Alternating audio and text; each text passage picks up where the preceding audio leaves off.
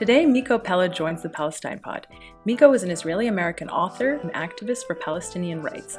Your father was, of course, a key figure in the events of 1948 and 1967, which resulted in the expulsion of the majority of the Palestinian population from Palestine.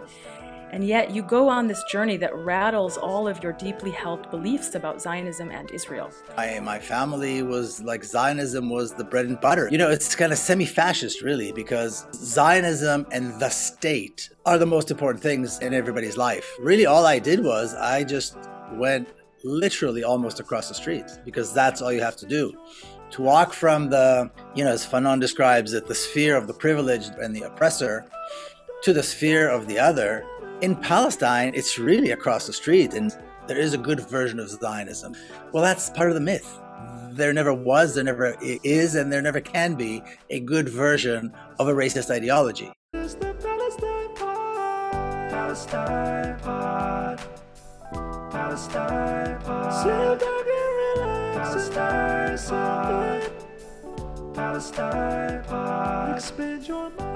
Hello and welcome to episode 8 of the Palestine Pod, the weekly podcast where a Palestinian-American lawyer and a Jewish-American comedian break down the latest headlines dealing with Palestine and bring you stories, commentary, and interviews with the aim of spreading awareness about the Palestinian struggle for justice and equal rights. I'm one of your hosts, Lara E. You might know me from Instagram as @GazanGirl, and I'm joined by my co-host, Mikey B. What's going on, y'all? Mikey B on TikTok, Michael Schertzer on Instagram, and Mikey Intifada if you report to a cubicle and sell your soul every day. Good one. So we're joined by a very special guest today, but before we get into today's episode, please like, comment, and subscribe if you're here on YouTube. If you're listening on a podcast app, please leave us a review. It takes 2 minutes, but it has such a huge impact and allows our podcast to reach more people. As always, you can find our full episodes and sources at palestinepod.com. And if you want to get involved in the conversation, reach out to us at palestinepod@gmail.com, or you can engage with us on Instagram at @thepalestinepod. We would love to hear from you all. Today, Miko Peled joins the Palestine Pod. Miko is an Israeli-American author, speaker, host, and activist for Palestinian rights. He's the author of Injustice, the Story of the Holy Land Foundation 5. This book describes the persecution and the closure of what was America's largest Muslim charity organization, the Holy Land Foundation, and the subsequent trials and convictions of 5 Palestinian Muslim Americans in what was called by Pulitzer Prize-winning journalist Chris Hedges the most egregious cases of injustice committed to date against Muslim leaders in the United States. Miko also authored The General's Son, Journey of an Israeli in Palestine. This book is an autobiographical work that takes the reader through the life of the Peled family since Miko's grandparents settled in Palestine in the early 20th century. Miko is also host of his own podcast, where he amplifies the voices of human rights defenders on the ground in Palestine and in exile. Today, he's a fierce supporter of the Palestinian call for boycott, divestment, and sanctions, and the creation of a single democracy with equal rights for all in historic Palestine. Miko, welcome to the Palestine Pod. Thank you. It's great to be with you guys. Thank you so much for being here. We so appreciate your time. Absolutely. Happy to do it. So, Miko, your story is an incredible one, to say the least. To get started, let's talk about The General's Son, which both Michael and I read. So in The General's Son, you share your life story from growing up the son of an Israeli war general in Jerusalem and the grandson of one of the signers of the Israeli Declaration of Independence to how you got where you are today. Your father was, of course, a key figure in the events of 1948 and 1967, which resulted in the expulsion of the majority of the Palestinian population from Palestine. And today, those individuals and their descendants remain overwhelmingly refugees all over the world. You have described your family as, quote, as strong of a Zionist family as you could possibly have. And yet you go on this journey that rattles all of your deeply held beliefs about Zionism and Israel. And this book is a recollection of that journey. By the end of the book, we get a clear vision, though, of your stance on Palestinian rights, anti-Zionism, support for BDS, and the belief in one democratic secular state in Palestine, a state where Palestinians have equal rights on their land, and where Palestinian refugees will be allowed to even return to Palestine. I almost wish that we got another chapter elaborating on those ideas because they came so late in the book, and I was really cherishing those words and reflections towards the end. But perhaps as a first question, can you describe what it was like to go through such a radical change? And looking back on the book with hindsight, would you have written it any differently today? Well, thanks again for having me on your podcast. It's great to chat with you. The interesting thing about the book is that it required a lot of patience to write because I personally was at the end of the book, but I had to write the whole thing and go through the whole process, and it required a lot of patience. And I have quite a few Palestinian friends, one of whom is the author Susan Abul Hawa, who wrote a review, which I really liked. That reading the book made them crazy. I mean, Susan Abul Hawa wanted to send the book back and say, "Well, why am I reading this nonsense?" Until she got to the end. But that was the process. In other words, it's an honest illustration of the journey, and it's very difficult for me to read it today because I don't have that kind of patience. You know, I'm at the end of the book and I'm beyond the end of the book, and it's time to act. But it's excruciating. It's a very painful process. I mean, I can't imagine how painful it would be for a Palestinian to read this and, where I describe the glories of the Israeli army and the Zionists and all this, but that's where I was and that's where most Israelis are. And when I say I come from as Zionist a family as there is, it's true. My family was like Zionism was the bread and butter. Zionism, it's kind of semi-fascist really because the Zionism and the state, and that's how it's said, the state are the most important things in everybody's life. How you contribute to the state, what your family did for the state, who did, you know what I mean? And that was the family, and these were the close friends, and these were the people my parents associated with, and so on. So it couldn't get any more Zionist and patriotic than that. And really all I did was I just went literally almost across the street because that's all you have to do to walk from the, as Fanon describes it, the sphere of the privileged and the oppressor to the sphere of the other. In Palestine, it's really across the street in many places, or a short drive. And that's really all I had to do. And it's incredible how short it is geographically, but how difficult it is in every other way, and how many obstacles you have to go through in order to take that journey as an Israeli. Getting over the fear, getting over the stigma, getting over the racism, getting over the characteristics of the Arabs as just basically wanting to kill us. And your whole life, the image of young Palestinians is the image of death, is the image of terrorism. So you have to start to humanize people.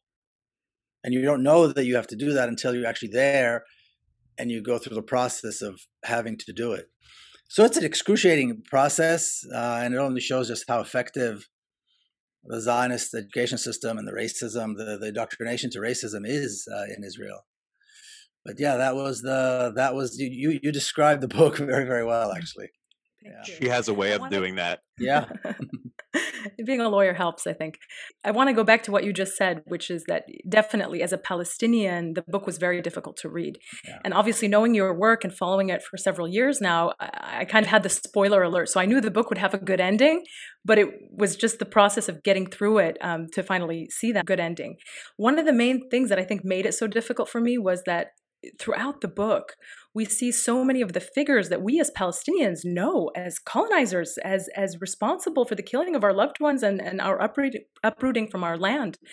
They appear as casual characters in the book. They're friends of the family. They, went to school with your sister, people like Ben Gurion, Rabin, Ehud Barak, and Netanyahu. And then at the same time, there's also these moments where you are witness to the cruelty of the Israeli army. So like when you are arrested for protesting alongside Palestinians in the West Bank and you're taken to the police station and there's that exchange with the officer who says he can't hold you because it would violate procedure since you are, quote, an Israeli and you have rights, you're not a Palestinian.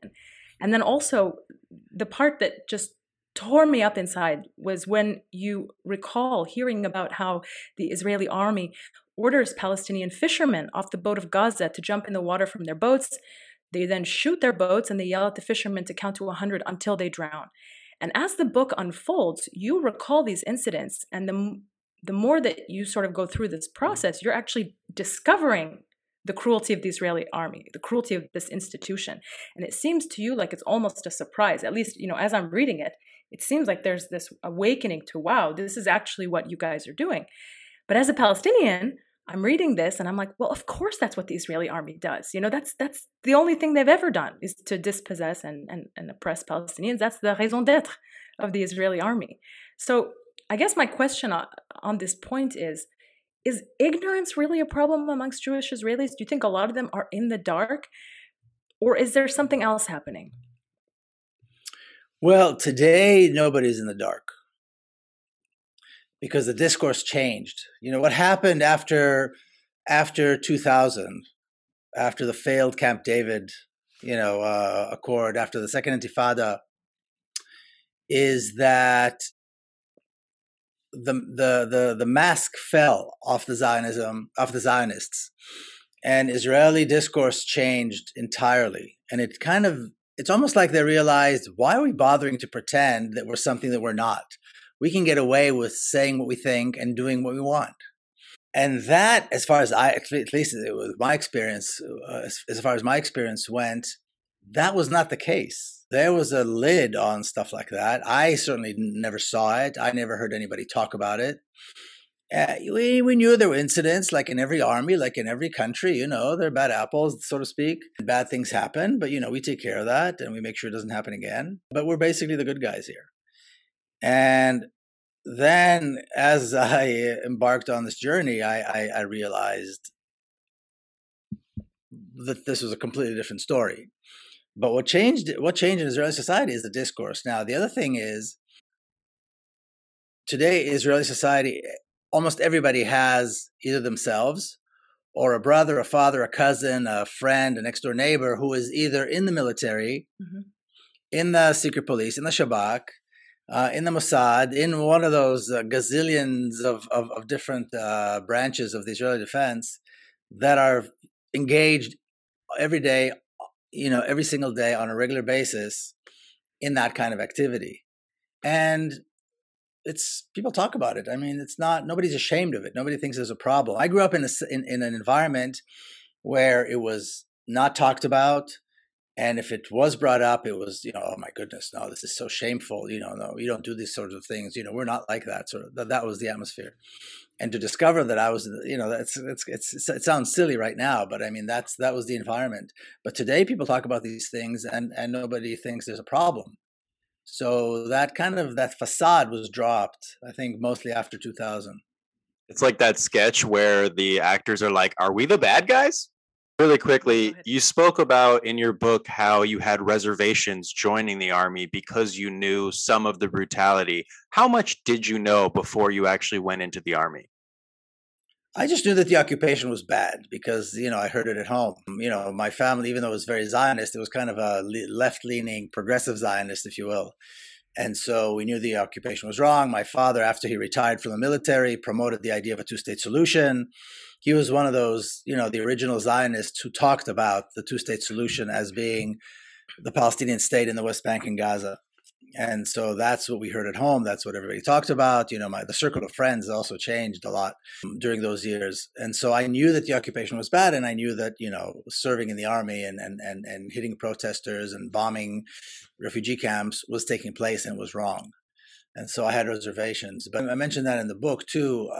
There's a sense of vanity that drives young Israeli guys into the military. A sense of power, a sense of vanity, and that, although it's masked as patriotism, but it's not. And plus, I really had nobody to talk to about this. There was nobody saying, hey, you know what, here's what's really going on. I just kind of picked up from whatever was, I could pick up. So and to this day, I mean, I regret that decision not to refuse. There were people, very few, but there were a few people of my, my age group that did refuse. Yeah. But I wish I had, but no, I didn't. I went in willingly and happily. Can I just ask you about this sort of line in the sand that we often hear about from liberal Zionists, and that is the idea of the occupation is wrong, the occupation of the territories which were occupied in 1967, is wrong, but the creation of the State of Israel itself, which resulted in an even greater expulsion and dispossession of Palestinians from their land, that somehow is not to be questioned, when in reality the same thing is happening. Land theft through conquest and dispossession. But for some reason, the creation of the state is not questioned by liberal Zionists, whereas 1967 might be, and we can sort of put into a box the moral issues that we're willing to grapple with and then completely ignore everything else. Well, that early group of Zionists that included my father after 1967, they set certain parameters, and one of the parameters was that we don't talk about the past. We don't talk about 1948. We talk about the future. We talk about the West Bank and Gaza. We talk about a Palestinian state. We don't talk about the past. And that continues today. And so the liberal Zionists latch onto that. They go, no, we're not going to talk about the past. We're only going to talk about the future. But what has become completely clear over the years is there is no past and future. It's all the same process. In other words, 1967 was an extension of 1948. Exactly. It was not a separate thing. But in order to do that, you have to completely dismantle the myth. You have to dismantle the myth. Well, if you start dismantling the myth, then you can't be a liberal Zionist anymore. You have to be progressive, or you have to admit that you're a racist and you support violence and ethnic cleansing and all these terrible things. So they latch on to this sense of, we leave the past behind. We don't talk about 1948, but yes, the occupation is wrong. We don't question the legitimacy of the State of Israel. We don't question the legitimacy of Zionism. And that's what allows them to continue. That's why you can have J Street. That's exactly why you can have J Street, and you can have all these people go and speak at J Street, even Palestinians. Because, there's a sense of, there are good Zionists. There is a good version of Zionism. There's a good version of Israel that's possible. Well, that's part of the myth. There never was, there never is, and there never can be a good version of a racist ideology. There never can be a good version of an apartheid regime that is engaged in brutality and so on, and such terrible violence. So, but you have to dismantle the myth, right, in order to get to that point. Well, liberal Zionists don't want to do that. They want to maintain their happy identity as liberals, but also as Zionists. So then you've actually answered one of my other questions, which is there a version of Zionism, a progressive form of Zionism that can coexist with care for Palestinian human rights and Palestinian self-determination? And I would, of course, argue that there is not, because the entire premise of Zionism is that Jews should live in Palestine and come from all over the world to settle the land of Palestine at the expense of those who are already in Palestine. So for me, these two concepts do not go together, but I would love to hear your thoughts. It's more than that, actually. It's even worse than what you just said, because the basic concept of Zionism is that the land of Israel belongs to the Jewish people. The Jewish people. So the Arabs are just invaders. There's no room for Arabs there, and also there was nothing significant happened in the land of Israel since the Romans, expelled the Jews, which historically turns out perhaps never happened. But that's the theme, right? Right. So from that point on until Zionism, until the end of the 19th century, early 20th century, there's really nothing significant happened in the land of Israel. And there was a constant presence of Jewish people there. That's all that matters. 2,000 years of everything else that happened in Palestine and actually built Palestine is of no relevance. It only belongs to the Jews. There's only the Zionist narrative, and that's that. And well, it's a racist ideology that is built on a false premise. I mean, it can go even further back, because the premise that somehow Jews are a people with a land and a language and a history, a common land, language, and history, is also false. It's not true. That's why Orthodox Jews oppose Zionism. Right. Because they say Jews are a nation united by their religious laws, not by a land and language. That's why you could be a Yemenite Jew, an Iraqi Jew, and a Polish Jew, and you're all Jews, because it's about the faith. But Zionism threw all that away. They said, oh, that's all nonsense. The Bible is our history book. Palestine is our land, and Hebrew is our language, which, of course, none of that is really true. So it's there's no good version of that. There cannot be a good version of that. It's racism, and besides, again, it's we don't need to analyze what they say or what they think because we can see what happened.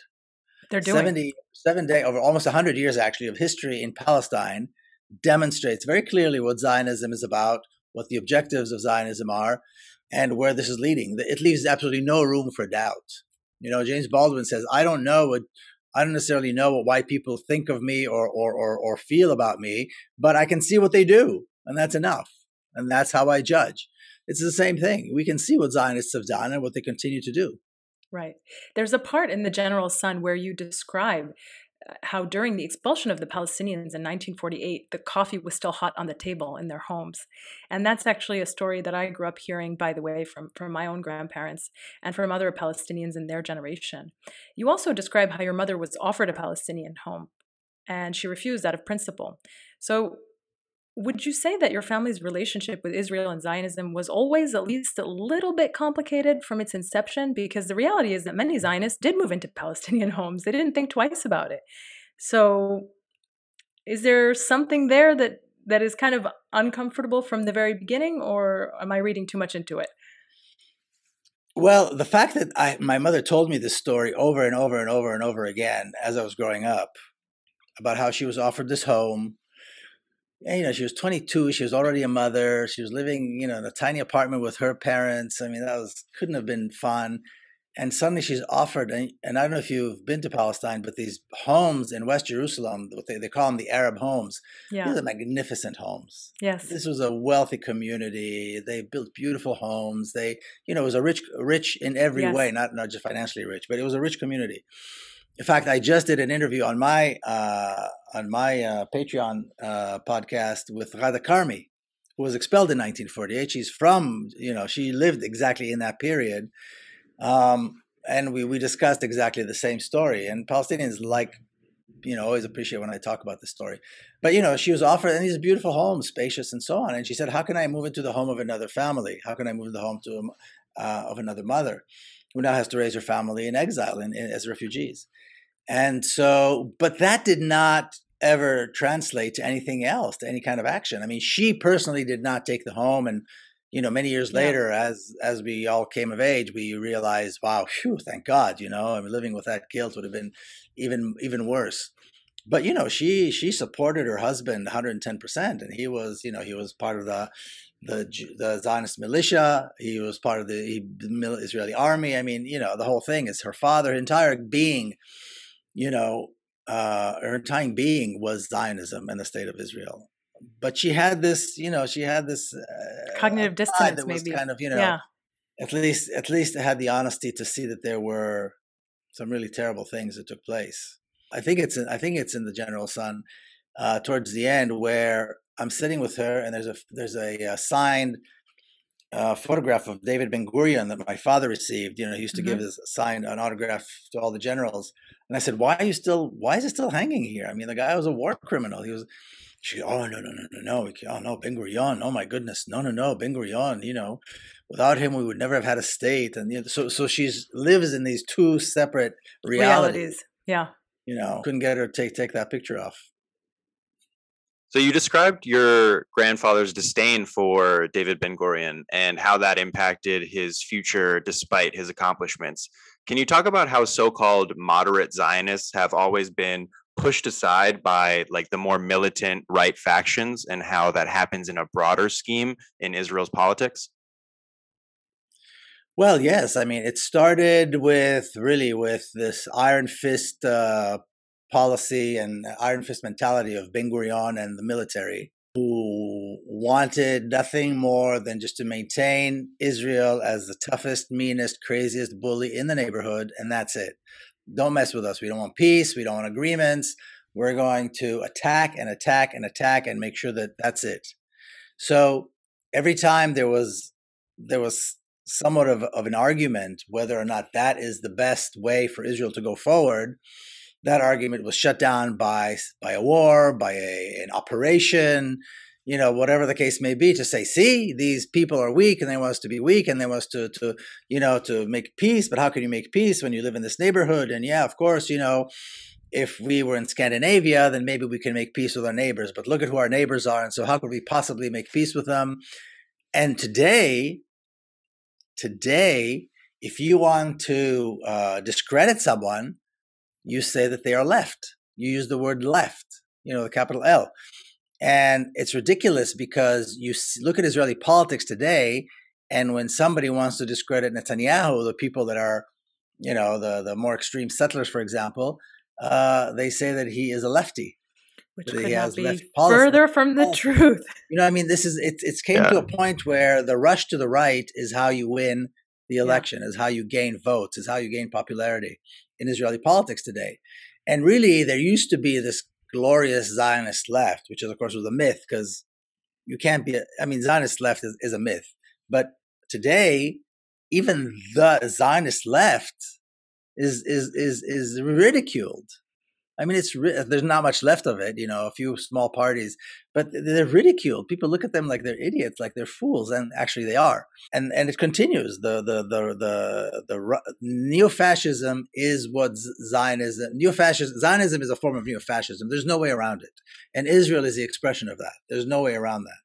Yeah, the absolute love for the military, the exalting of a strong figurehead, the glorification of war while otherizing people, and conscription, all of that are classic signs of fascism. So Israelis are, offended if you say occupation, if you call Israel settler colonial. Yep. But only in English.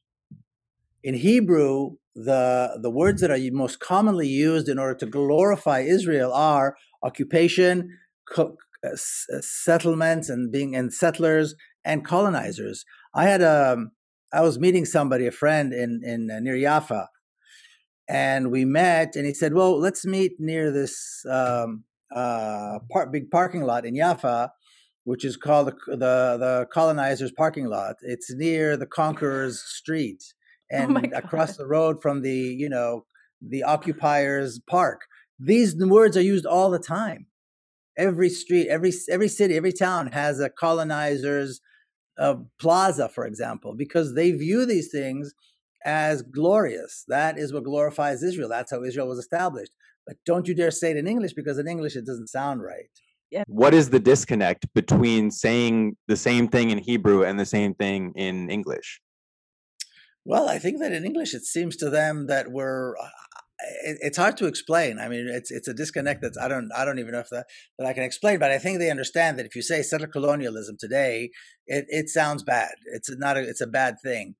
But when you're inside the Zionist mind, then it's glory, because these are the people that allowed Israel to become, a state, and the entire mythology is built on settlers, on colonizers, and on occupiers, and on conquerors.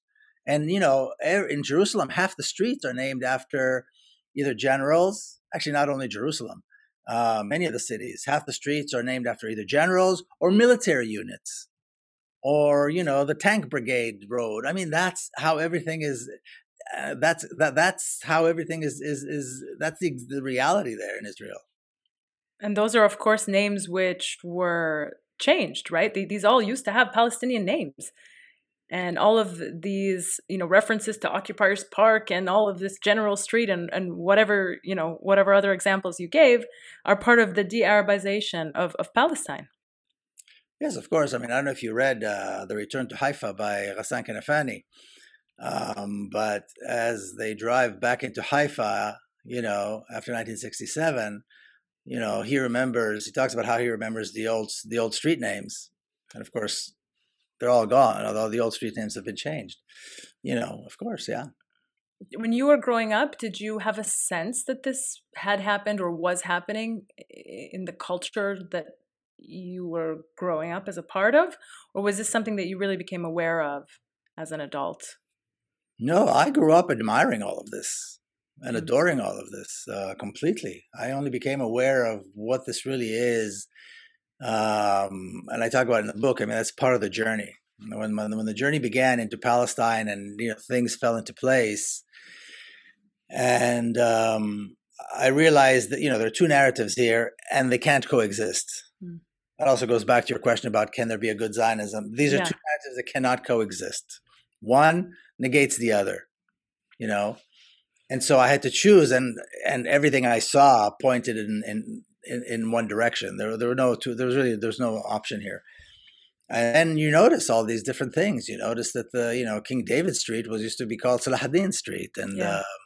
all these different things, and Herzl Street used to be King Faisal Street, and all these kinds of things all around you. And then you can't, it's really difficult. For example, people like to go to the beach in Tel Aviv. That's like the if you know what happened in Jaffa, the destruction. If you know that that promenade, that beautiful grassy area, the beach is built on what used to be a thriving community, a thriving city with thousands upon thousands of people, you can't go to that beach. You just can't enjoy it. It's impossible to go. You can't just sip martinis. You can't just enjoy the girls in bikinis with automatic rifles. No, it takes away all of that. And knowledge can be a very dangerous thing. It's a little bit like walking around in some of the cities in Eastern Europe and Central Europe, where that these new cities were built on the ashes of Jewish communities that were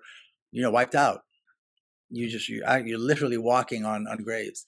I think that's part of the reasons why Israelis are so defensive about their past, about 1948, because if they start accepting that, then it not only destroys the legitimacy or any argument for the legitimacy of Israel, but it's more than that. I mean, you can't exist with yourself. You can't exist. You can't enjoy these things anymore. You can't be who you are anymore. Threatens their very identity. Yeah. One of the major Zionist myths that you rebut in The General Sun is the notion that Israelis were attacked by the Arabs in 1967, and that military occupation of the Palestinian West Bank and Gaza that ensued was necessary as a result of this attack. Can you clarify this for us, set the record straight once and for all?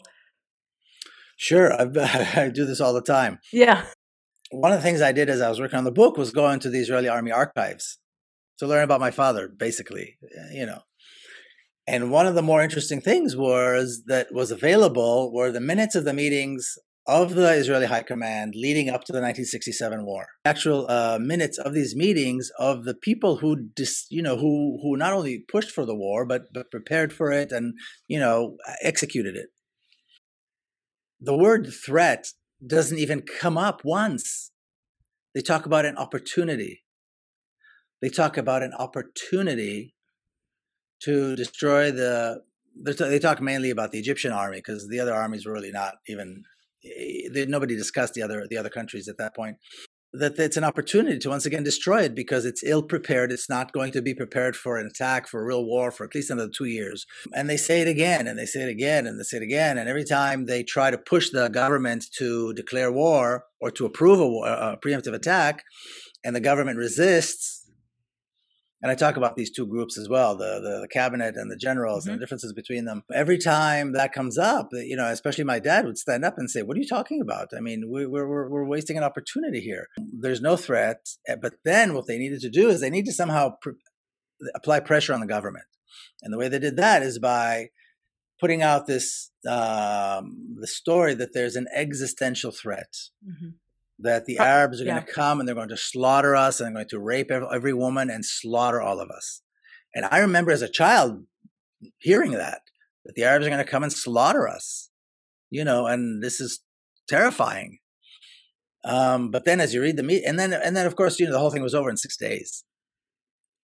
Once you start, connecting the dots and seeing what actually transpired during the war, then it's obvious that the whole thing was a lie. There was no threat, and nobody, the Arabs didn't attack. But then they used that, and they perpetuated that myth that the Arabs attack, or that the Arabs were preparing to attack. And thank goodness, we had a preemptive strike, and we, destroyed all their armies, and were a great victory, and so on and so forth. The truth is that they attacked ill-prepared, armies that were not prepared, that were weak, and victory there was no doubt that there was going to be victory. And it was a very, relatively speaking, very low cost. I mean, I think the Israeli forces lost 600 or 700 soldiers. The Arab armies lost 18,000 soldiers.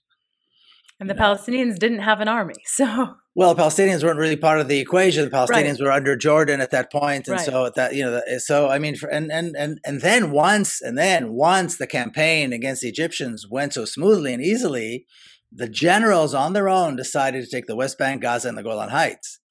And later on, my father claimed that coup, that they should be taken to court because there was no actual Israeli government approval to take that to engage in war with Jordan and Syria, and to take those parts of but they were so successful that nobody was going to question it.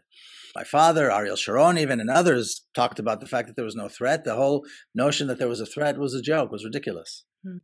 On that point about there being no formal plan to seize those territories, you also spoke about a time where your father gave a lecture in front of David Ben-Gurion, where he was talking about how the army is building up to seize land from the Jordan River to the sea. That's I mean, he didn't say that exactly, but something like that.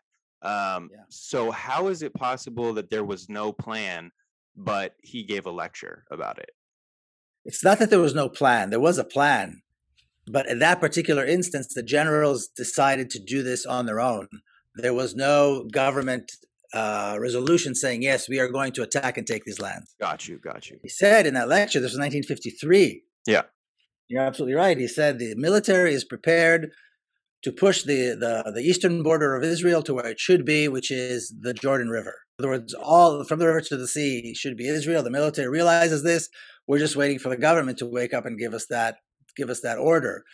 And there was a hint of criticism there too, that the government is sitting around wasting time while we could be, taking land that belongs to us, so to speak. Should be according to who? According to the Zionists, it's according to these radical Zionist patriots, of course. Is that the first iteration of from the river to the sea? Because it happened in 1953. Well, I think it's the first iteration that I saw that comes from an official within the system. There were claims. I mean, the predecessor of the Likud party, Menachem Begin, and that whole group. I mean, they always talked about two sides. There are two sides to the River Jordan, and they're both ours. So they talked about not just from the river to the sea. They talked beyond the river. Beyond. Like a greater Israel. Their map of Israel included Jordan. And there's the Gan, and there's two sides to two banks to the River Jordan. This and this are both ours. But I have never seen any like official iteration like that where an actual commander. He wasn't the senior, but he was not a junior commander anymore either. And a lot of those guys were actually operating with much more authority than their actual rank was, because the military was small and they're all big shots. Saying something like that very, very clearly, that this is the intent, and not only is it the intent, it's how what we understand needs to happen. In other words, it's inevitable. It's just a question of some technicality for these old people sitting in the cabinet or around the cabinet table to finally muster up whatever it is they need to muster to give us the command to do this, because we're prepared. And the Palestinians are completely dispensable in this entire process. It doesn't matter. They don't exist. They don't exist. It doesn't matter that we live there. Palestinians do not exist. They're Arabs and they're dispensable. And there are a lot of people that said, there was a plan in 1948 to take Hebron and Bethlehem. And at the last minute, for internal reasons, Ben-Gurion said, no, we're going to stop and that's it. We're going to leave the West Bank as it is, and we're going to, And he was criticized for that for, till 1967. And then after 1967, the criticism was, and even my father said this, had we taken it in 1948, of course we could have expelled them. Now it's too late. Now you can't do these sort of things. Yeah, now it's too complicated. Well, I don't know about that, because right now in East Jerusalem, they are expelling a population that has lived there for generations, right? It's a continuation of the policy. Oh, absolutely. What he was talking about, like the mass. No, I understand.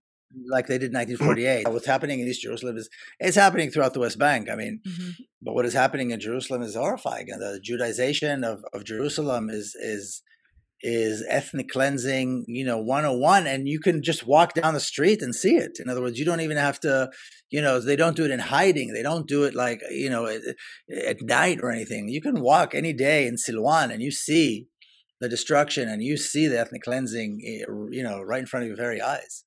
It's horrifying what is happening in Jerusalem. And, I don't know, 10, 20 years ago, when people were talking about the destruction of Al-Aqsa, I thought it was nonsense. It's never going to happen. But there always was a very dedicated movement calling for the building of a third temple. And they would take tours of, the Temple Mount, to show people. And there would be 20, 30 lunatics who would take these tours. Over the last few years, there have been 50, 60, 80, 100,000 people going on these tours.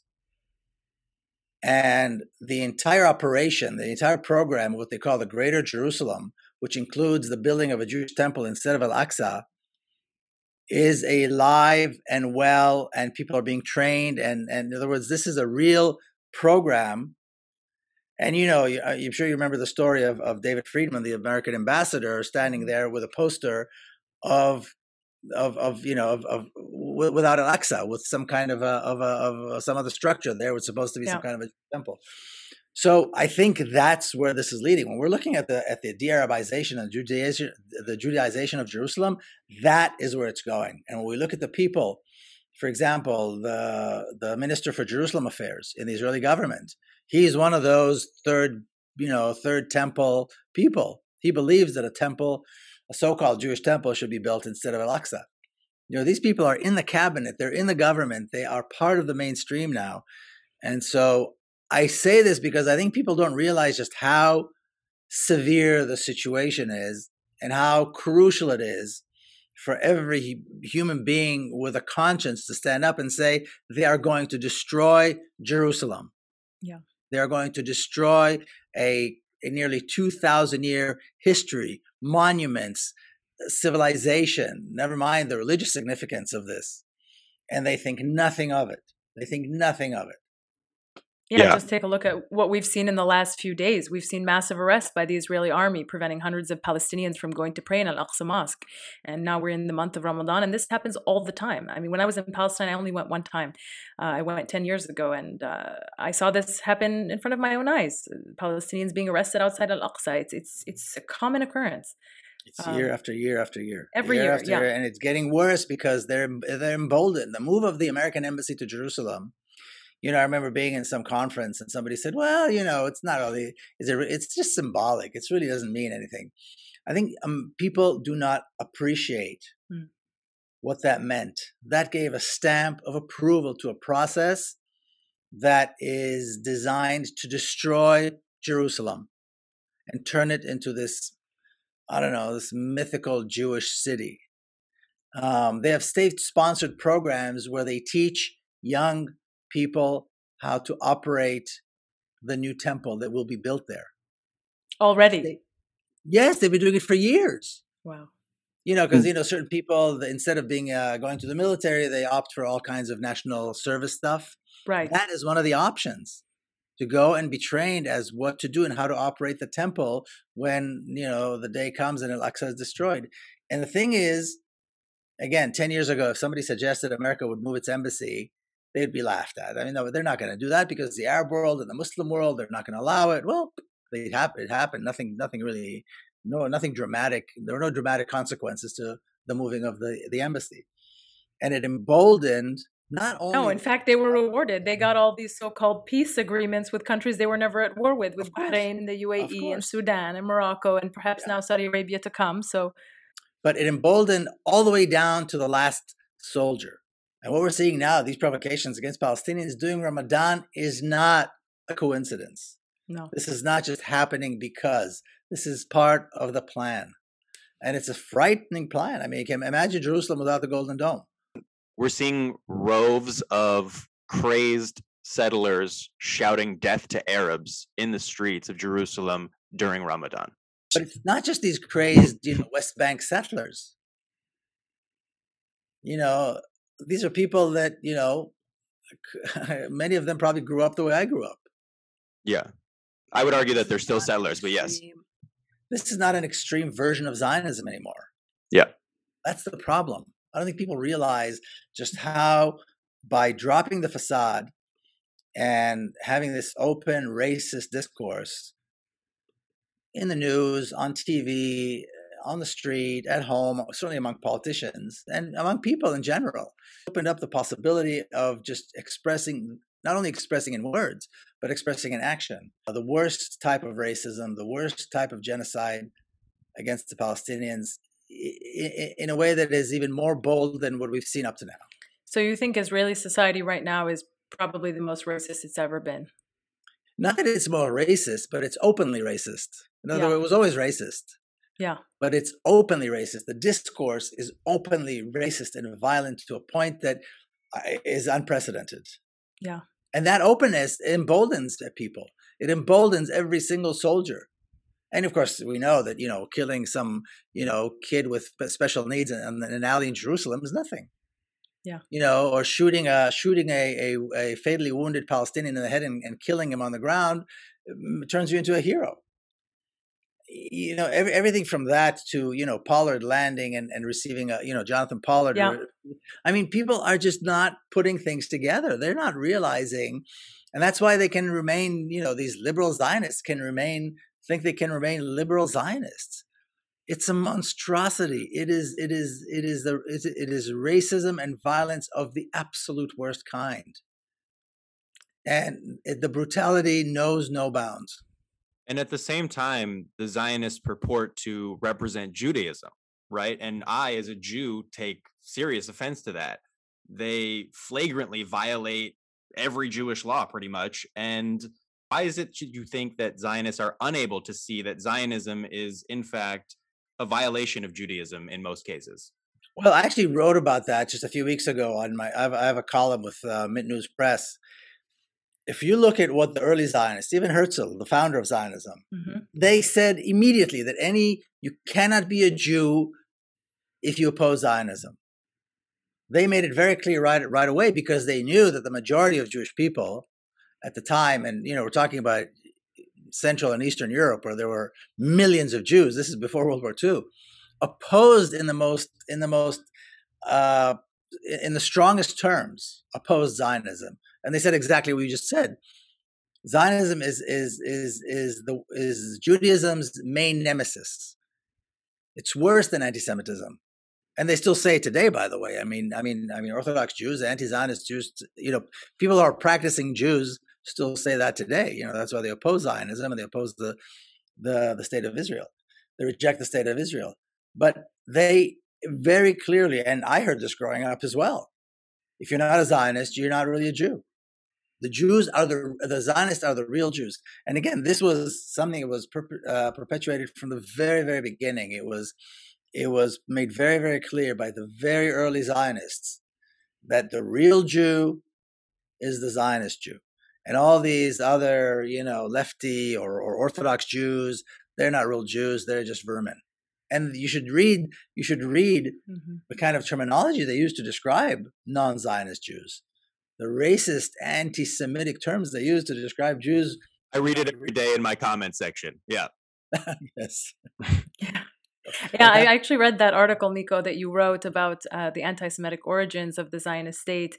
Yeah. And I think for a lot of people who maybe don't know a lot about this subject, they have that association of Israel equals Judaism, Judaism equals Israel, and they would be very shocked to learn that a state that calls itself a state for Jewish people is actually anti-Semitic in its origins, but also until today, its leaders are happy to associate themselves with known anti-Semites today. Yeah. And they still beat up Jews in the streets for protesting the army. Yeah. Oh yeah. Yeah, but people, again, it's you hope that at some point, especially in America, a country that gives Israel $4 billion a year, where it's a country that doesn't need $4 billion a year because it's a fully developed, rich, wealthy state, would try to take a closer look at, who is it that we're giving this money to and who is it that we're supporting and why? when Bernie Sanders says that, that aid to Israel needs to be conditioned on Israel's compliance with, human rights and so forth, that was a step in the right direction. I mean, it was a big step, but Americans need to pay attention to this. I mean, people just don't realize what it is that happens in Israel, what kind of a state this really is. And what kind of a state it is that we are supporting as Americans, because we're the primary funder of this. Yeah. I also spent some time listening to your podcast, Miko. I enjoyed so many of the episodes that I listened to, especially the ones with Rabbi Shapiro. Those were insanely enlightening. He is so well-spoken and so knowledgeable. I actually listened to them a couple of times. But one of the interviews and sessions that you did that I really enjoyed was you spoke about the educational system in the United States, but also in Israel, and how the pro-Israel lobby influences and is able to actually edit school curriculums in the U.S. public school system to promote the pro-Zionist narrative and erase Palestinian history.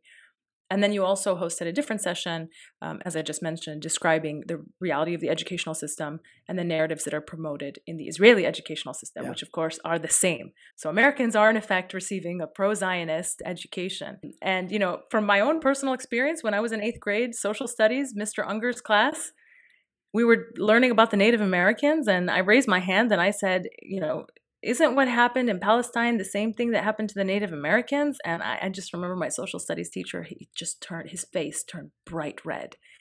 And he became really uncomfortable. And he told me to see him after class, and he wouldn't answer my question.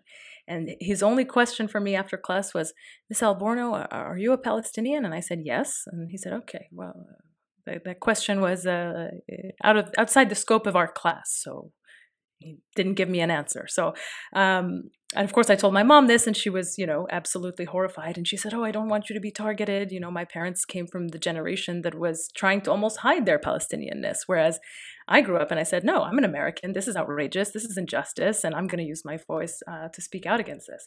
But can you tell us a little bit about why it was so important for you to give space to these issues regarding education? It's actually one of the first times I've actually seen this dealt with in a panel. So thank you so much for doing that. But yeah, tell us a little bit about that.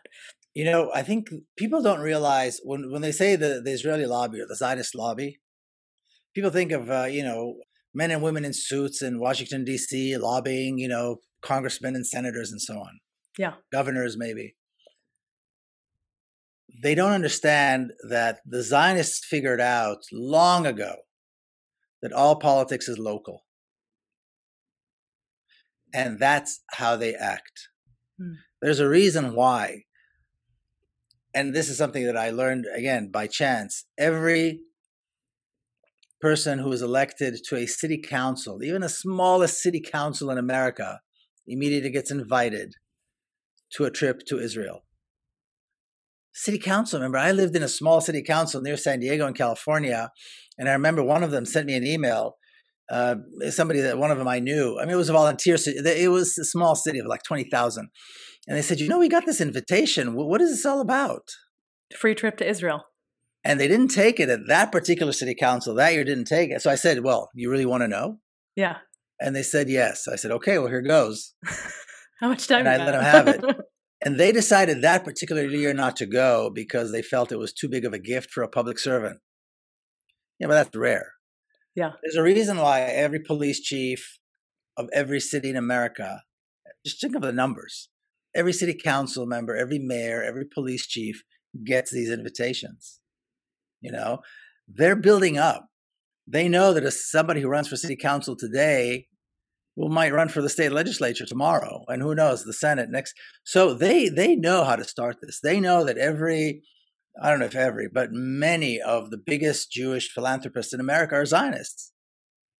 So after a guy gives, in San Diego, the Jacobs family gave something like a $200 million endowment to the San Diego Symphony and saved the San Diego Symphony from bankruptcy. Well, how can you not work with a guy like that when he's a Zionist? And then obviously he's got influence, and obviously that comes into the conversation and into local politics. So now education, I remember looking at my kids' social studies and seeing exactly what you saw and thinking, wait a minute, they're learning about ancient Egypt, and that's like a thick part of the book. Yeah. and the ancient Hebrews, and that's it's the same amount of pages. How can that happen? And all of it is biblical. None of it is history. And later on in high school, AP World History, all my kids took, and I'm looking at it, and none of it is history. David, Moses, all these figures that are there's no historical proof that they ever existed. This is all biblical. I'm sorry. Are you trying to say that the Bible is not a literal document and it's not like a real estate agreement?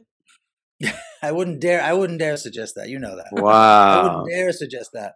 But the point is that they're arguing about whether or not they should teach creationism or evolution. If you're going to teach this as history, you might as well teach creationism, because it all comes from the same source. So then, wait, they're gonna see that you said that, and they'll be like, Miko endorsed it. You know what I mean? Endorsed that we teach creationism, and so then actually by chance I learned from an organization in Virginia, the Virginia Coalition for Human Rights, and then one in Texas, and these are the people on those panels, and they were actually working very, very hard. And they go to, because they have these social science conferences the teachers go to. Mm-hmm. And the Zionists are there with their slick curriculum and their books and their PowerPoint presentations, and they give this stuff, and they pay them to come and do these courses where the teachers get extra credit or continuing education credits. Yeah. And it's a huge thing. And that is the power of the Zionist lobby. It's not the people in suits in Washington, D.C., because once somebody's already in Washington, D.C., they've been through all of that. Yes. That's the power of the Israeli lobby. That's why it's such a tough thing for us to come up against, to fight, to counter, because it's so deeply ingrained, and it's been going on for 100 years. This is not new. One of the panelists in your podcast was a teacher, a social studies teacher, who decided to talk about the Palestinian narrative. And when she described the harassment that she endured for years and years and years, having all of her classes sat in on by school administrators and getting constantly subject to review, and every worksheet that she passed out had to be approved. And I mean, I just couldn't even imagine, when does she have time to teach? Yeah. She described a years-long process whereby the Zionists essentially were able to get into her classroom and affect her independence and ability as a teacher to teach, her own lesson plan. Yeah. So it was very. I mean, I have to admit, I was shocked by the level.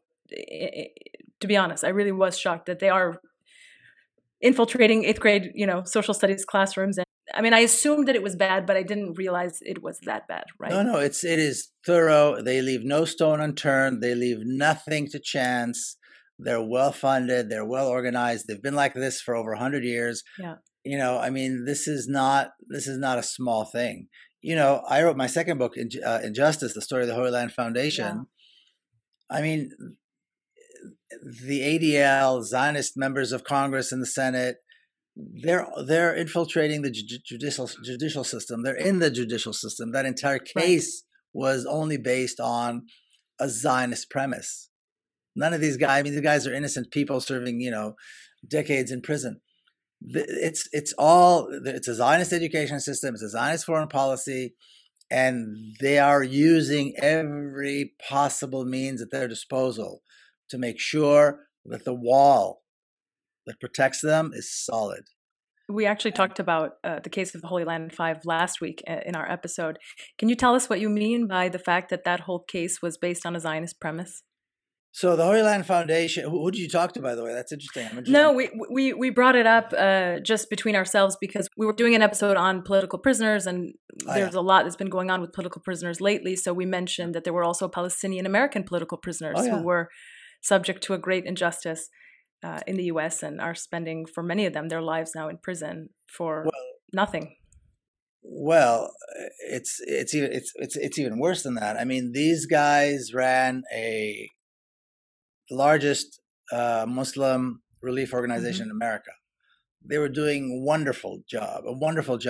They were the first ones to come in after the Oklahoma City bombing, 9/11, floods, earthquakes. I mean, they were around the world, not only in Palestine. They had connections and relations with other organizations. They were just adored and admired by everyone. We used to donate all the time when I was growing up. Yeah, you know what? I got to tell you, I hear that from everybody. Everywhere I go, people say, well, of course, Ramadan, that's where we donated, because everybody knew that they were straight. Every year. And they did a great job, and they were good people. Yes. Which they were, which is a problem for the Zionists. Yes. You know, they didn't know that what they were doing was a threat to Zionism. They just did what they did because they thought it was the right thing to do. But the ADL came out in the early 1990s with a booklet about the infiltration of the Muslim Brotherhood and stuff like that. And they mentioned Shukri Abu Bakr, who is he's one of the two that actually is serving 65 years in prison. And this whole web of lies, and this entire campaign where the FBI was listening to their phones, where the IRS was being pushed to revoke their not-for-profit status, where their partners like American Airlines and some of the banks were pressured to sever their ties with them until 9/11 came. And the Treasury Department, I talk about that in the book, the Treasury had to show that they're seizing assets, that they're doing something. And somebody said, well, here we go. You know, round up the usual suspects. These guys are at the top of the list. So they were designated a terrorist organization, and everything went downhill from there. You know, 8-9 years later, 5 of the best people you'll ever meet are serving, you know, sentences for 15 to 65 years in federal prison on terrorism charges. You know, the entire premise is a Zionist premise. It's not because if they were Christians or Jews or anything else, if they were not Palestinians, these men would be free. The Holy Land Foundation would have been doing fine. They would have continued their work. But the Zionists couldn't allow that. And when you read, you know, I read over 20,000 pages of documents, court documents, and transcripts of the trials. It's impossible to believe just how powerful the Zionist influence is on the judge, on the judges, on the prosecutors, on the evidence that was accepted. Oh, of course. The entire story is unbelievable. And that's exactly what I thought when I heard the story first, that it can't be true. You mentioned how one of the main pieces of evidence that led to their conviction was an apparently undated, unsigned document that the Israeli army turned over to the courts and said proves that these guys are working with Hamas, and there was actually no proof that it even came out of the offices of the Holy Land Foundation in Palestine. And is it true that that document was written on a bar napkin? Yeah. Well, no, the problem is that a lot of the translation was done like that. A lot of the translation was done because everything was in Arabic. Right. And there was one document in which they said, and I remember this, hearing about this documents while people were still wondering, okay, this is a problem, where the manager of their office in Jerusalem apparently said that, yes, they were giving some preferential treatment to people who were associated with Hamas. And it turned out that he said this under interrogation with the Israeli police, because the Israeli police came down, on them as well. And he said the exact opposite. And so the defense had the document translated and notarized, but it was too late. Nobody cared because the genie was out of a lamp. This whole story was already out there. That's it. They support Hamas. They support Hamas. They support Hamas. And that was it. Nobody cared about the evidence. Nobody cared about the quality of the evidence, the quality of the witnesses. It was all they were going to jail. Ralph Nader interviewed me, and he said, there were 2 trials. The second trial is the one where they went to jail. And he said, yeah, the second judge was a hanging judge. That's what we call a hanging judge. But yeah, so I mean, that Americans don't realize that how much their lives are being influenced by Zionism and this Zionist ideology. So it's bad enough that American foreign policy is Zionist foreign policy, particularly in the Middle East and Iran. Mm-hmm. I think it's interesting because if you ask Americans about Israel and Palestine, a lot of them will say, I don't know enough on the subject. And I don't honestly believe them. I think for some of them, that may be true, right? Some of them, they just genuinely, they couldn't point to it on a map. But for some people, they know that it's better to stay silent, right? Or to not pick a side than to get involved because of the infiltration of Zionist propaganda, the pressure that Zionists exert on Americans. I think people are aware of that. Well, look at AOC. Yeah. Who's That's a perfect otherwise quite example. brilliant. When you talk to her when she's interviewed about Palestine, she sounds like a fumbling, mumbling idiot. It's quite a contrast from when she was running for office. She said free Palestine, right? When she was running for office. But then she gets into office. So you feel like saying, can somebody sit with her for, give me 20 minutes, sit down with her and we'll straighten this nonsense out? Because the stuff that comes out of her mouth is like she's like suddenly her brain just fizzled away. I believe Ralph Nader tried to sit down with her, and then everybody accused him of sexism. Well, I mean, it's a poor excuse. I mean, she knew she shouldn't. It's People a poor have sat down with her from the way she treats Palestine, but it's just to the point that you were making, Michael. That this is exactly the reality. People just are afraid. They don't know what to say. And in reality, they don't. I mean, a lot of people say, well, you know what? I know my brother-in-law is Jewish, or my son-in-law is Jewish, or my neighbor, or my best friend for 30 years has been, is Jewish. And I'm like, Jewish. First of all, so what if they're Jewish? What's that got to do with nothing to do with it? Super duper. Who cares? They were white supremacists. I mean, would you still just excuse it?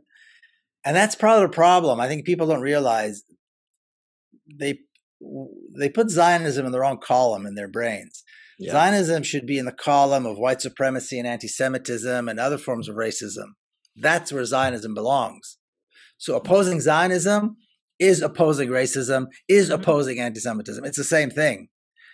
Zionism is not a response to racism. It is racism. So people just have it in the wrong side, in the wrong column in their, they need to move Zionism to the other part of their brain, to the other column. It's in the wrong column. Yeah. So I agree that Zionism should be classified with apartheid. And I think there are a number of credible scholars who would agree with that. Desmond Tutu, Nelson Mandela. Is it possible that they are wrong and a 14-year-old in Israel is right? Yeah, well, that seems to be the reality we live in. That's the reality we live in. Especially, you see these lunatics on TikTok. I see your stuff on TikTok. I mean, the stuff that comes up. And the funny thing is, you can put out a serious argument about something, and all the responses are just a bunch of complete nonsense. He's an anti-Semite. Not a single argument. In other words, not a single argument. Palestinian, Israeli flags, a bunch of profanity. Yeah. May you die of the worst kind of cancer. I mean, that's the only argument you get. And it's not only TikTok; it's any platform. That's the argument you get. There is no, and the truth is that there is no response to a serious argument against Zionism, and that is the nature of Zionists, because it is supremacy and racist, supremacist and racist. It's absurd to question the rejection of Zionism. It's absolutely absurd. I mean, and I think sometimes you have good people who say, yeah, but the Holocaust and then Zionism, thanks to I mean, the vast majority of Holocaust survivors, there's a reason they didn't go to Palestine. The vast majority of Holocaust survivors did not go to Israel. They stayed outside, and there's a reason for that. And on that point, there are 50,000 plus Holocaust survivors in Israel who are in poverty. They require donations. They require mutual aid to stay alive. Furthermore, because Israel took their money, the state took their money. Yep. Furthermore, Hedy Epstein, Holocaust survivor and pro-Palestinian peace activist, was anally penetrated by the Border Patrol and called a terrorist. It infuriates me that I have to keep saying that, because so many people talk about the Holocaust, which part of my family died in, as an excuse for the creation of Israel. Yeah. The answer. They say it's the answer to the Holocaust. Yeah. Yeah. Yeah. And this is true, too, of the large ultra-Orthodox community in upstate New York. These are all Hungarian Jews. They're all descendants of Holocaust survivors. Mm-hmm. One just passed away, Rabbi Beck. I posted about him.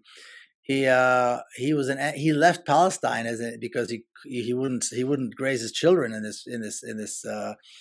that environment, and he was an avid, strong anti-Zionist. I remember being in Brooklyn with him. He's sitting down, this old man, and with a Palestinian keffiyeh and a Palestinian flag, And he himself survived the Holocaust. He himself, as a boy, survived. He was, came out of Hungary.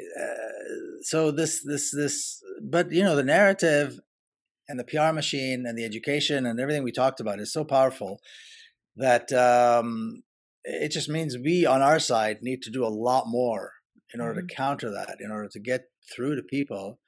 Because I think the objective needs to be that elected officials need to know if they support Zionism, they're out. They're going to lose their job. That needs to be, I think, our objective politically in the political arena. And if they don't support BDS, they're going to be out of a job. Everybody should be wearing. Everybody should be wearing this this pin everywhere. Yeah, for our followers on Spotify and Apple, Miko's got a great BDS pin on his suit. Yeah. I'm actually curious, Miko, just to wrap up because we're out of time now. But how do they treat you when you go back at the airport? Are you they obviously know you. So do you get harassed at the airport as well, or do they still show you some I really respect? don't think anybody knows me. I mean, a few people probably know me. Really? I only got harassed, and I didn't get harassed. I only had problems at the airport twice. Okay. And that was because they saw that they learned that I visited Iran. Okay. But they don't know about your activism? No, nothing at all. The BDS pin probably didn't help. No, nothing at all. When you're an Israeli citizen, you are privileged. And that's the one thing I try to explain to people. That's crazy. When people say, oh, yeah, you've been with Palestinians, you walked in their shoes. I'm going, it's impossible for somebody with this much privilege to ever walk in the shoes of a Palestinian. The privilege follows you everywhere.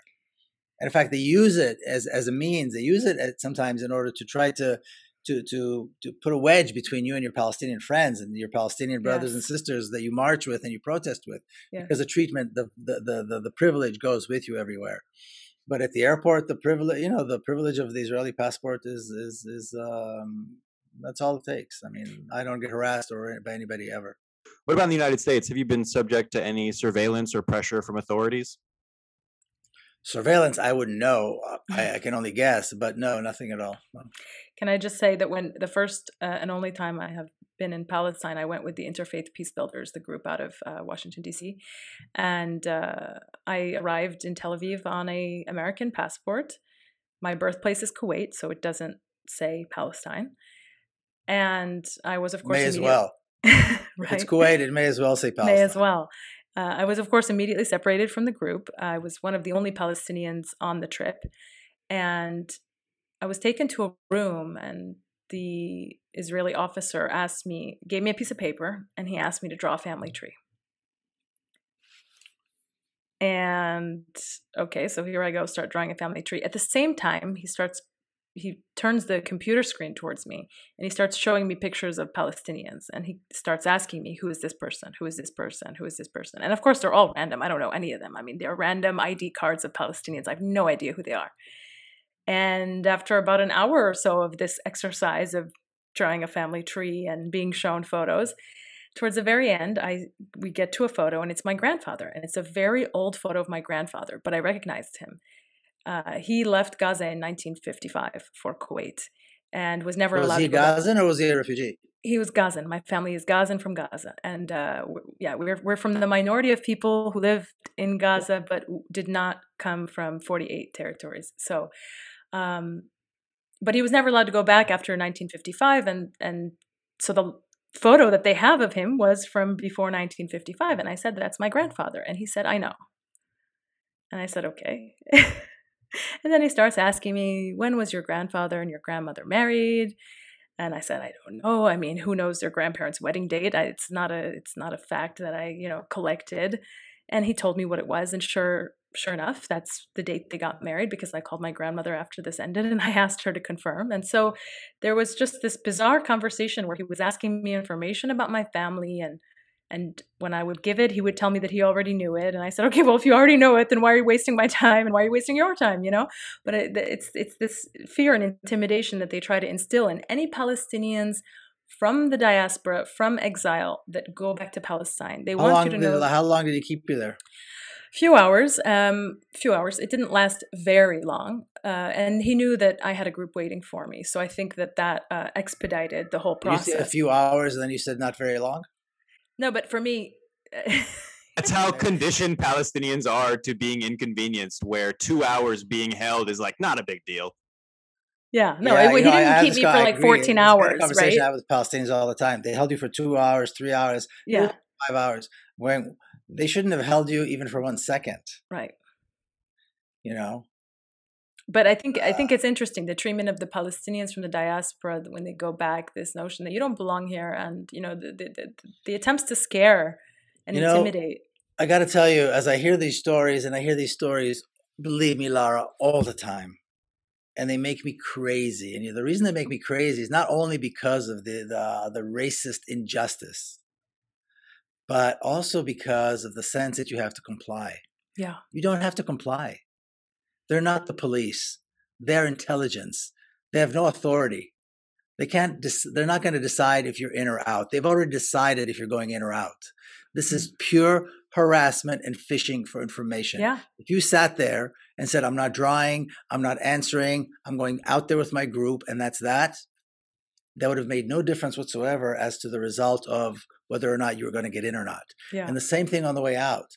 And so I don't know if you want to put this in the On the way out was worse. or not. On the way out was worse. Yeah, actually. and again, I say to people, just push off, say no, push back. I'm not talking to you. I'm not giving you my whatever it is that you're asking for. Bug off. And the few people that do that realize that they do push. That if you push back, they let go because they're not police. They have no authority. They can't keep you there, and they can't not let you in. Those decisions have been made already. Yeah, on the way leaving, and they leaving use people's was worse. fear, and I've seen it. They use people's fear because you don't know, you don't want to miss your plane, you don't want to mess around. Well, I just wanted to enter. I didn't want to be sent back home. I didn't want to. I wanted but to that go to was Palestine. already determined, regardless of what your answers would have been and how you complied. If you did not comply, in other words, the decision to let you in or not was made already before the plane landed, because they get a list of the passengers before the plane lands. Right. So I always tell people, and again, I don't know if you want to include this or not. That's absolutely. I always tell people, do not comply with anything that happens at Tel Aviv airport. They're not police. It's none of their business about what you do with your social media. What your politics are is none of their goddamn business. If they decided to let you in, they already did. And if they didn't, all you're doing is extending and giving them hours of your time. And the same thing on the way out. On the way out, comply with anything they ask for. On the way out, they of course asked to see my social media, which I thought was strange because they didn't ask to see it on the way in, but they wanted to see what I had been up to in Palestine. So they started asking me for my passwords. They of course separate me from all my stuff, and they dump all of my stuff out. Did and you they give start them the looking. Passwords? Well, I had known that this was coming because I had spoken to other Palestinians who went through this, and I had created fake accounts that had absolutely nothing on them. And I said, okay, here you go. This is my, and I did the same thing with the photos. I had uploaded all my photos of Palestine previously, and I was in Bil'in. I was staying with Iyad Burnat and his family. So, I was at the protest and everything, but I, of course, had uploaded all of those photos. And my last night, I just took a walk around West Jerusalem and took photos of flowers and some Orthodox Jews. And that was the only thing left on my on my camera roll. So yeah, I was prepared for all that because we share the, war stories and we get ready for the harassment that we're going to face. They also made me take off my clothes and they put my clothing through an x-ray machine and I was standing there without my clothes on. And that's another thing. Yeah. You have the and right they had to my refuse. stuff. They have no right to strip search you. Refuse. If anybody's listening to this, if they ask you to take your clothes off, you absolutely must refuse. They have no need for it. And they have no right to do it. Of course they have no need, but I had no idea. Like, I know. These people have AK-47s. Like, I don't know that I can say no to them. I know. Do not ever agree to any of those things. Ever. Never, ever agree. Stand your ground. They have no right to do any of those things. It's all attempts to humiliate and harass. That's it. They have no right to do. They have no, legal right to do any of that. They do it because. When has that ever stopped Israel? No. I'm saying if it's not like if you didn't do it, there would be some kind of consequence. Right. You know what I mean? They're going to let you out. They're not going to keep you there. Otherwise, they're going to have to buy you a ticket. Yeah. They have to let you out. Yeah. If they're not going to let you back in, they're not going to let you back in anyway. Right. So everything that happens there is humiliation and harassment, and you if anybody's listening to this, I mean, do what you think is right for you at the moment. But Well, some people are listening. We do have listeners. my advice is absolutely do not give them any information. It's none of their goddamn business. They know everything about you that they need to know already. Yeah. Never agree to take your clothes off. There's no need for it. Absolutely. And there's no legal anything that can make you do it. You do not comply. Absolutely do not comply.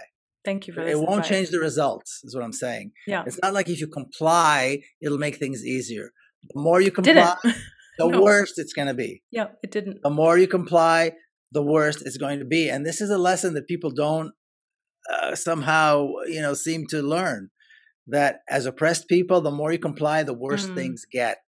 And to just draw a parallel to the United States, Adam Toledo, the 13-year-old boy that was shot recently and murdered, he was running from the police, and the second he complied, they shot him point blank.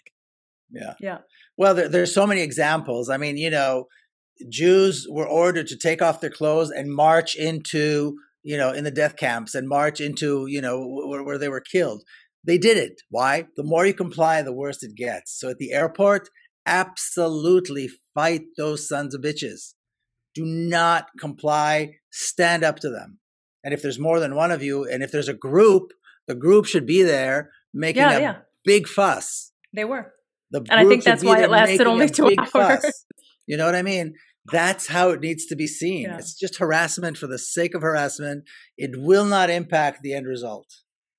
This is very good to know. This is my advice. And if people are coming in from the bridge, come as late as possible. Come in like half an hour before they close the bridge because they want to go home and it's going to be a lot easier for you. Yeah. Smart. I'm talking about the Sheikh Hussein. I'm not talking about King Hussein in the south. I'm talking about Sheikh Hussein where you come in as a tourist on an American passport. The one in the north. These guys are sons of bitches and their only pleasure is to see Palestinians humiliated and harassed. The more you push back, the better it's going to be for you and for everybody else. And if you're in a group, the group better stand up there and make as much noise as possible. Don't be afraid of these people. I have one last question, if that's okay. Go ahead. We're up against such a gargantuan force. How is it that you maintain hope? Well, that's easy. My Palestinian friends are fighting. Their kids are resisting. Bassem Tamimi is one of my best friends in the world. His daughter, Ahed, we all know what she did. Yep. And she's now studying law. I mean, Palestinian kids are going to school in Gaza. Every other person is a PhD. Yep. Kids are going to school when they know their schools are just a wall because everything else has been destroyed by Israeli bombs. Moms make their lunches and comb their hair and make sure their clothes are pressed and their uniforms are clean as they go. They don't even know if they're going to see them at the end of the day. How can I not have hope? How can I not have hope? Look at Palestinians in Palestine every single day. Look at what they do. Look at how hard they resist, how steadfast they are. How could you not be inspired by that? That's where I draw my inspiration and my hope. Wow. Okay, last question. Last question. If you'll let us. Just one last one. What does decolonization look like in Palestine? Well, the process that I imagine when I imagine this. So I remember when de Klerk stood up in South Africa, and he declared that Mandela and all the political prisoners were going to be freed, that all the political parties were going to be unbanned, and that one person, one vote elections were called. That's step one. So basically now you're going to have a legislature and an executive that represents the entire population, everybody who lives in Palestine, in historic Palestine, from the river to the sea. That's step one. I see it could be Netanyahu. I mean, he's probably going to be prime minister for a very long time. It may well end up being him, the guy that ends this, brings down, was there when Zionism comes down. Mm-hmm. Now, de Klerk didn't do it because he woke up feeling like a saint one morning. It was BDS. And when I was in South Africa, everybody said BDS brought down apartheid. I have no doubt about this, okay? Which is why they support it so strongly. That's the first step. Now you have a legislature. Now you have issues you need to discuss. Now we have to discuss the right of return and reparations. Not the right of return as an idea, as some kind of a theoretical notion. The actual mechanisms to allow the refugees to return and be paid what they're owed. And there's, $3 billion, $4 billion coming from America every year. There's plenty of money to do that. And they're actual numbers, because as you know, as they say, the Khaduha Mafrusha, they took Palestine fully furnished.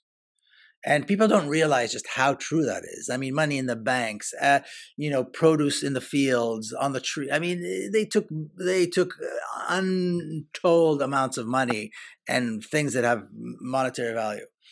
So all that has to be done. All this has to be paid. Now, Palestine has a rich Arab history, a rich Muslim and Arab history.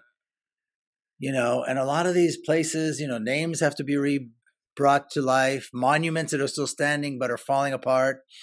Dahir al-Omar's mosque in Tabariya, for example, is standing like it's some kind of a just old building. I mean, these are glorious, glorious monuments, a glorious history that needs to be brought back. Now, the organization Zukhrot, which you may have heard of, Zukhrot, possibly. I saw your interview with the guy. A wonderful organization. I just did an interview also with the executive director as well. That's going to be coming out soon. They have a project called Envision Return, where they actually have young people going in and designing what are the villages going to look like again. Amazing. What are the return villages going to look like when people come back? How are they going to rebuild them? There has to be that, this is not decolonization, but these are the steps to decolonize. And of course, the name Palestine, which goes back, I see you have the book right behind you. You see it? 4,000 years. Yeah, 4,000 year history. The name Palestine goes back almost 4,000 years. That is the name of the country, and if anybody doesn't like it and anybody doesn't want to live among Arabs and anybody doesn't want to live in a free society, they can go somewhere else. But I think these are the steps, I think, that will lead us to a real free, decolonized, real liberated Palestine, democratic Palestine. That was brilliant. Thank you so, so, so much, Miko. It was really a pleasure to speak with you and to meet you today. Pleasure. Thank you. Thanks a lot. Thanks for coming on, Miko. Absolutely. Bye. Take care. Bye-bye. Thank you all so much for listening to another episode of the Palestine Pod. Find us at www.palestinepod.com. You can email us at palestinepod@gmail.com. We so appreciate you taking time to listen to our podcast. Go ahead and subscribe, leave us a comment or a review, and we will see you on the next episode of the Palestine Pod. Have a great day. It's the Palestine Pod. Palestine Pod. Palestine Pod. Sit back and relax and learn something. Palestine Pod. Expand your mind. Palestine Pod. Made fun of you for wearing colors last time, so you came dressed for a funeral. Yes. Yeah. I mean, it's hard because it's like, you can't be too casual. You're on camera. Yeah, I agree. You can't be too casual. But then you're also like, well, I don't want to wear I don't want to be fancy. I'm also just sitting in front of my laptop. So it's a delicate balance. Should I do the part where I introduce him? Yeah. Let me just do it and get it over. Also, if you cough into the mic, you should have a mute button. I don't have a mute button, dude. Oh, that's right. All right. Well, then cough away from the mic. Okay, so I don't blow your ears. You're fucking you speak away from the mic, but you cough right into it. I swear, I cannot with you. Oh, it's so good. That's actually true. I literally did cough at it. Yeah. That's how you get corona digitally.